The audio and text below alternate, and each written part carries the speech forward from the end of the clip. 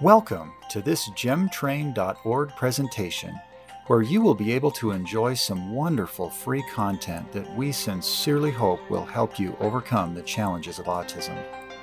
Some content from this presentation is not included here, but the entire presentation is available on our website, gemtrain.org.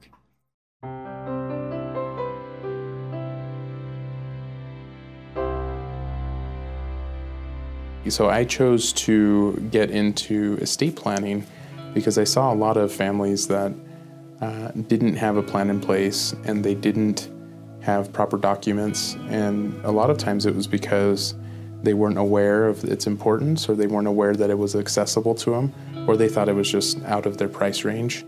And we wanted to bring that type of planning to everybody and make it affordable. And what we found was that as we sat with people, every situation's just different. And every family has different values and different situations, different family relationships. And so in sitting with people and hearing their stories and hearing their problems and helping them to resolve them, what we found was that it goes beyond just assets. It really gets to the core of who people are and what they want to leave behind. And that's what we call legacy planning. So most people don't really want to create legal documents that put them in control of the next generation, of their kids' lives, or interfere with what's going on. A lot of people think that they don't want to interfere with things after they're dead. They don't want to be that dead hand rising up from the grave. There's actually a court case where the judge expressed it that way, and I like that kind of visual. But the reality is that most families do want to have some level of control when they're gone, because if something were to happen to me, I would want to have a say in how my kids are raised and who raises them and whether they go to church or not and what church they go to and, you know, what age they start dating at and what movies they watch and what time they go to bed. As a parent, I'm the best person to make those decisions on their behalf. But if something were to happen to me, if I don't have legal documents in place, there's nothing enforcing my will, my directives, beyond the person that I left in charge understanding what I want. So it's really important to put it in writing and to have a legal process to be able to enforce it if it's something that's important to you. And that's what we help families with.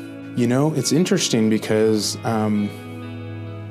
sometimes I'll sit with people and we'll talk about what's really important to them. And we try to cut through, it's not about the stuff. If you were gone, what would you want to make sure was taken care of? How would you want to make sure that your kids are taken care of and that things get divided and so on? And really what it boils down to when it comes down to it is that a lot of people have never taken a few moments to think about that. I remember sitting down with a friend of mine and having that conversation. We were actually driving somewhere and just asking her, have you ever considered if you were gone, how your daughter would be raised? Who would be in charge of those decisions? How things would be, managed and so on? And she broke down crying. And the reason was, she said, I never realized how important this was to me because I've never thought about it. And that's what we find is really common. Most of us live in the moment. We don't think about the future. We don't think about the next generation. We don't think about what if something were to happen to me. And then the unique aspect of the lives we live today is that there's so many ways for us to live on beyond our passing through, legal directives and also through other mechanisms that we can leave behind to really leave an expression of values and what our life was and our love for our loved ones, even after we're gone. We hear all the time from people that all I need is a simple will. But first of all, what they don't understand is that if you just have a will, your will go through probate, so it will go through the court system, and most people want to avoid that. But the other thing is that characterizing estate planning as just transfer of assets, of just transfer of money or of property, is really oversimplifying it. Because the biggest benefit most families get from going through the planning process is realizing who would take care of the minor children? My kids are under 5. They can't explain, how they're supposed to be raised and what the everyday habits that we've come up with for them and their routines are. If you have special needs children, it's the same type of thing for longer, right? So at the end of the day, there's a lot of intangible things that go into planning, and it's not just for your children, but it's also if you were in one of our attorneys at our firm, her grandmother was in long-term care, and she told us that she met with her grandma one day, and grandma was in tears, and she was saying, I'm scared. Well, Grandma, why are you scared? Because I'm forgetting things, and if I can't communicate, if I can't express myself, I'm afraid that they're not going to put on my favorite show every evening, right? I'm afraid that when I go to lunch that they're not going to let me get my dessert that I like. I'm afraid that they're going to move me rooms and I can't see the mountains anymore. There's the little things in life that we take for granted because we can act. We can move around independently. We have control over our environment. But when you get to the point where you don't, those are the things we worry about. And most often they're intangible things. They're not related to assets or property or money. And the average inheritance lasts less than 7 months. So most of the time, what we leave behind in a complex plan isn't the money. It's what are you going to do with it? What kind of life do we want you to live with what we're leaving you? And all those intangibles is really what changes someone in the planning process. At the very least, what it does is it gives you peace of mind of knowing that you expressed yourself, so that whoever's making the decisions, they might not follow what you said, but they know what you wanted. And most of the time, if you chose the right person, they're going to do what you wanted. One of our most prized possessions as a family is a recording that we have of my great-grandfather in his kitchen, just listening to him tell his life story. And he told about, growing up and when he was in his working years, he was a contractor. He made a lot of the homes in Brigham City, and just hearing stories that I'd never heard before. And of course, we lived in different states, so I didn't get to visit with him often. So that was one of the times that I just remember hearing stories that I had never heard about his life that now mean something to me. And he also, during his lifetime wrote down his life memoirs, his life story. And that's something that, you can't leave things to everybody. There's only so much money to go around. But what you can leave to everybody are those expressions of values and those stories. And everybody in the family has a copy of his book. And we can, read it and reflect on him and so on and so forth. And that's something that I think everybody who received a copy prizes, very highly. One of the interesting things is when we look at different generations, and when we look at the gap in socioeconomic status, the difference between poverty level mentality and then the wealthy mentality. There was a study done that talks about, the poverty level socioeconomic class and what they consider to be most valuable for them. And what it was their friendships, right? They'd give the shirt off their back if it's for a friend, and they take care of each other, and that sort of thing. It's interesting because if you look at the results of that study for middle class families, what the middle class prized most highly was education. Being able to have the opportunity to learn and to get a good education. Upper middle class, they start prizing money more highly. But if you get into the wealthy class, then it's about relationships. But it's not just about your friend in passing that you do favors for every once in a while. It's about deep relationships that you generate over time, networking, and it's about really developing the relationships to a point where again, it's not just the money, but it's about influence. So now that you have these relationships, what kind of influence do those relationships give you in the community, in life, and so on? And what the wealthy have done really well is found ways to pass that on so that their influence is felt from generation to generation to generation. And that's what most families never get to do, because they establish themselves, they might do very well for themselves. They pass on their wealth and then it's gone within, on average, 7 months. Or they do really well for themselves, they generate an education, they get good standing in the community, but when they die, it dies with them. And what the wealthy have found is ways to be able to pass all of that on to the next generation so it perpetuates. We hope you're enjoying this presentation. At any time, we invite you to go to gemtrain.org and gain the additional guidance from this presenter that can help you fully grow and flourish as you gain the skills and confidence to help those you love on the autism spectrum. So one of the attorneys in my firm shared this story with us recently. His grandfather was in Taiwan, and he was diagnosed with cancer.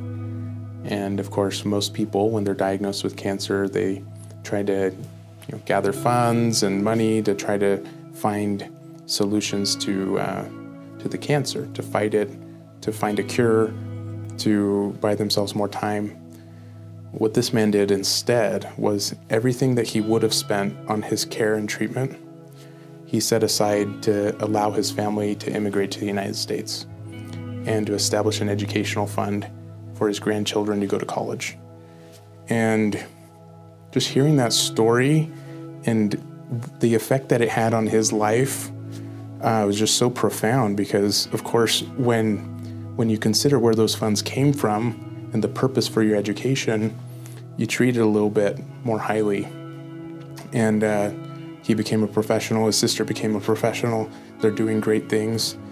But it's because they know that their grandfather left a legacy for them to empower them to be able to do those things.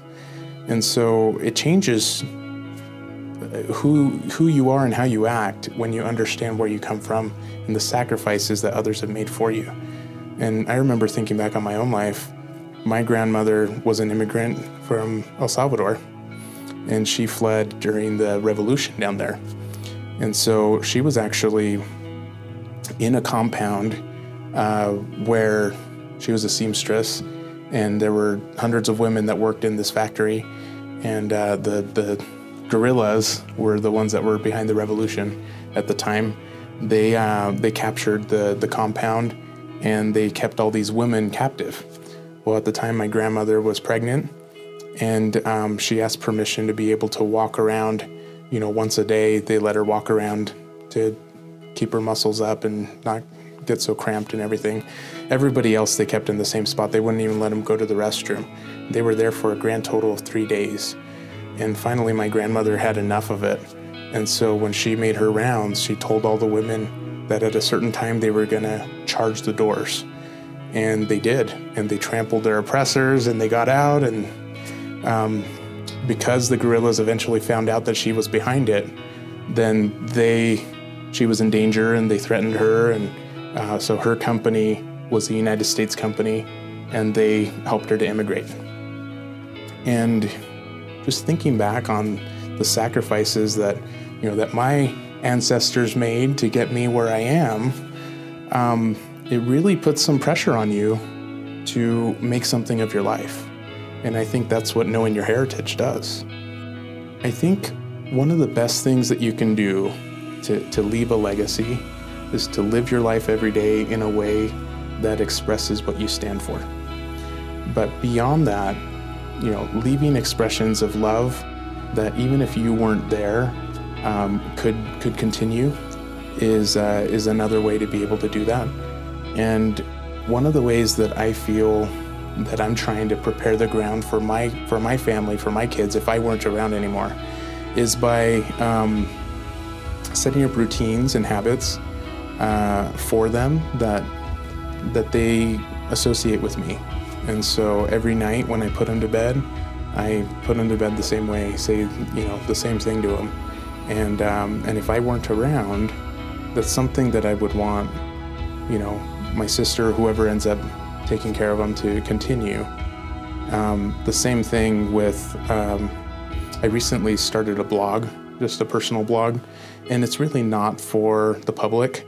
I share it with friends and family, but the purpose for it is for me to express my thoughts on and reactions to different themes, different important concepts, for my kids to one day watch or read and be able to understand my way of thinking. There's 3 key ingredients, 3 key components to leaving a legacy. The first one is leaving a framework of guidelines for what you would want to happen in your absence. The second is being able to really express those values, those expressions of love that you want to leave, what you stand for, those expressions of what you stand for. And then the third aspect of it is the stories that make you who you are. What are your life experiences? Because leaving those expressions without the context doesn't explain why it's important to you. But leaving the stories of your life, now that gives context to why you believe what you believe, or why you feel the way you feel, or why those things are important to you. And most of the time, when we see movies or hear stories about people that are out of touch, maybe they have some, lingering bad feelings about somebody who's passed on, it's because there was a gap in that process, that they don't know why they were told to be a certain way, because they didn't get the full story, or there was something withheld from them, and so I feel like just finding ways to leave those stories. In ancient times, oral tradition was a big part of our culture, and it's part of our culture that we've lost. The oral tradition was passed down from generation to generation, and in the Native American culture, for example, a lot of indigenous cultures, oral tradition was their form of history. And there were certain people, in fact, the people who had the highest standing in society were the ones that knew their heritage best. And I feel like that's something that we've lost a lot of. But it's something that, with current technology and everything else, there's so much opportunities to be able to regain that in society. And I think it's something worth pursuing. If you wanted to start today to build a legacy, again, it comes back to putting those guidelines in place in legal documents, estate planning, so on and so forth, for what would happen to your estate, to your assets, and so on and so forth, if something were to happen to you. And then writing down and really just clarifying even for yourself. A lot of people have never done this just for themselves, of what's important to me, what do I stand for, what if I had 5 minutes to live and I could sit down with my kids and share some important conversations, some real values with them, what would I want to tell them? And clarifying that for yourself, and then putting that in writing. And sometimes, so there's a story, Thomas Edison, when he started in school, I don't remember what grade it was, but he went to grade school, and his teacher sent a letter home to his mom, and the letter basically said, "Your child's too dumb for class. He's not keeping up with the kids. I can't teach him. I don't want him to come back." And his mom, reading this letter, of course he didn't know what was in it. She turned to him and she said, "Your teacher says you're the most brilliant kid in class. You're the smartest. You're so far ahead of everybody else that he said that you can't come back to his class because he doesn't have anything to teach you." So she home taught him from that point forward. Years later, after he's a brilliant inventor, after he's successful, he finds among his mom's belongings, after she's passed away, he finds that letter, and he finds out that what she told him, the teacher said, wasn't true. And he reflects on how that one thing changed his life so dramatically. Those expressions that are sometimes, sometimes in the form of finding something out or finding a letter from someone who's passed away, those expressions are invaluable. And that's a simple way for somebody to be able to leave a legacy once they're gone. One of the things that I think is really unique to think about is that we're the connection between the 3 generations that came before us and the 3 generations after us. Most of us will live a life that, spans multiple decades. And so, I had the opportunity to get to know my great-grandfather. My kids didn't, because he passed away before they were born. I know my grandfather. He's getting up there in years, and with, age and illness and everything else, I don't know how long he's going to be around. I don't know what memories my children will have of him. They'll have some, and building memories and those experiences is valuable as part of a legacy as well. But really, it's up to me to share those stories and those values that I got from those previous generations and share them with the next generations, with my kids, with my grandkids, with my great-grandkids, if I'm around long enough. We're the link between the 3 generations before us and 3 generations after us. There's 7 generations there that if we don't do our part of transferring those values, then those values become lost. And we see what that can do to society. We can see what that can do to families also. And if we want to keep strong family ties and we want to keep strong values and even position, influence, wealth, if we want to keep those things too, it's up to us to make sure that that transfer happens, that we pass along the good and that we stop the bad. So obviously you won't be able to pass on the values or the stories or the experiences of generations that came before you if you don't know about them. Finding out about your ancestors, doing family history, having a family tree, all of those things help you to be able to know who came before you and who they were. It's not just who were your parents and who were their grandparents and everything else, and knowing when they were born and when they died. It's about what happened. There's a poem that talks about the dash between the when a person is born and a person dies, and the dash between is the most important. I take every moment like this as an opportunity to leave something for posterity and for my legacy. When I reflect on the work that I do and the people that I help, I would like to think that every time I sit down with somebody, that it's an opportunity for me to express the type of person I am and the type of person I would want my kids to be. And I consider it a blessing to change people's lives and to help them to move forward from where they are, whether it's in planning or otherwise, because I want my kids to know that when you are a good person and you make a difference for others, then that helps you to become the person you're meant to be. And if you want to make a change in the world, you start by just being the person that's different and that does things in a better way and that helps raise people up. We hope you have enjoyed this presentation. We now invite you to go to gemtrain.org and gain the additional guidance from this presenter that can help you fully grow and flourish as you gain the skills and confidence to help those you love on the autism spectrum.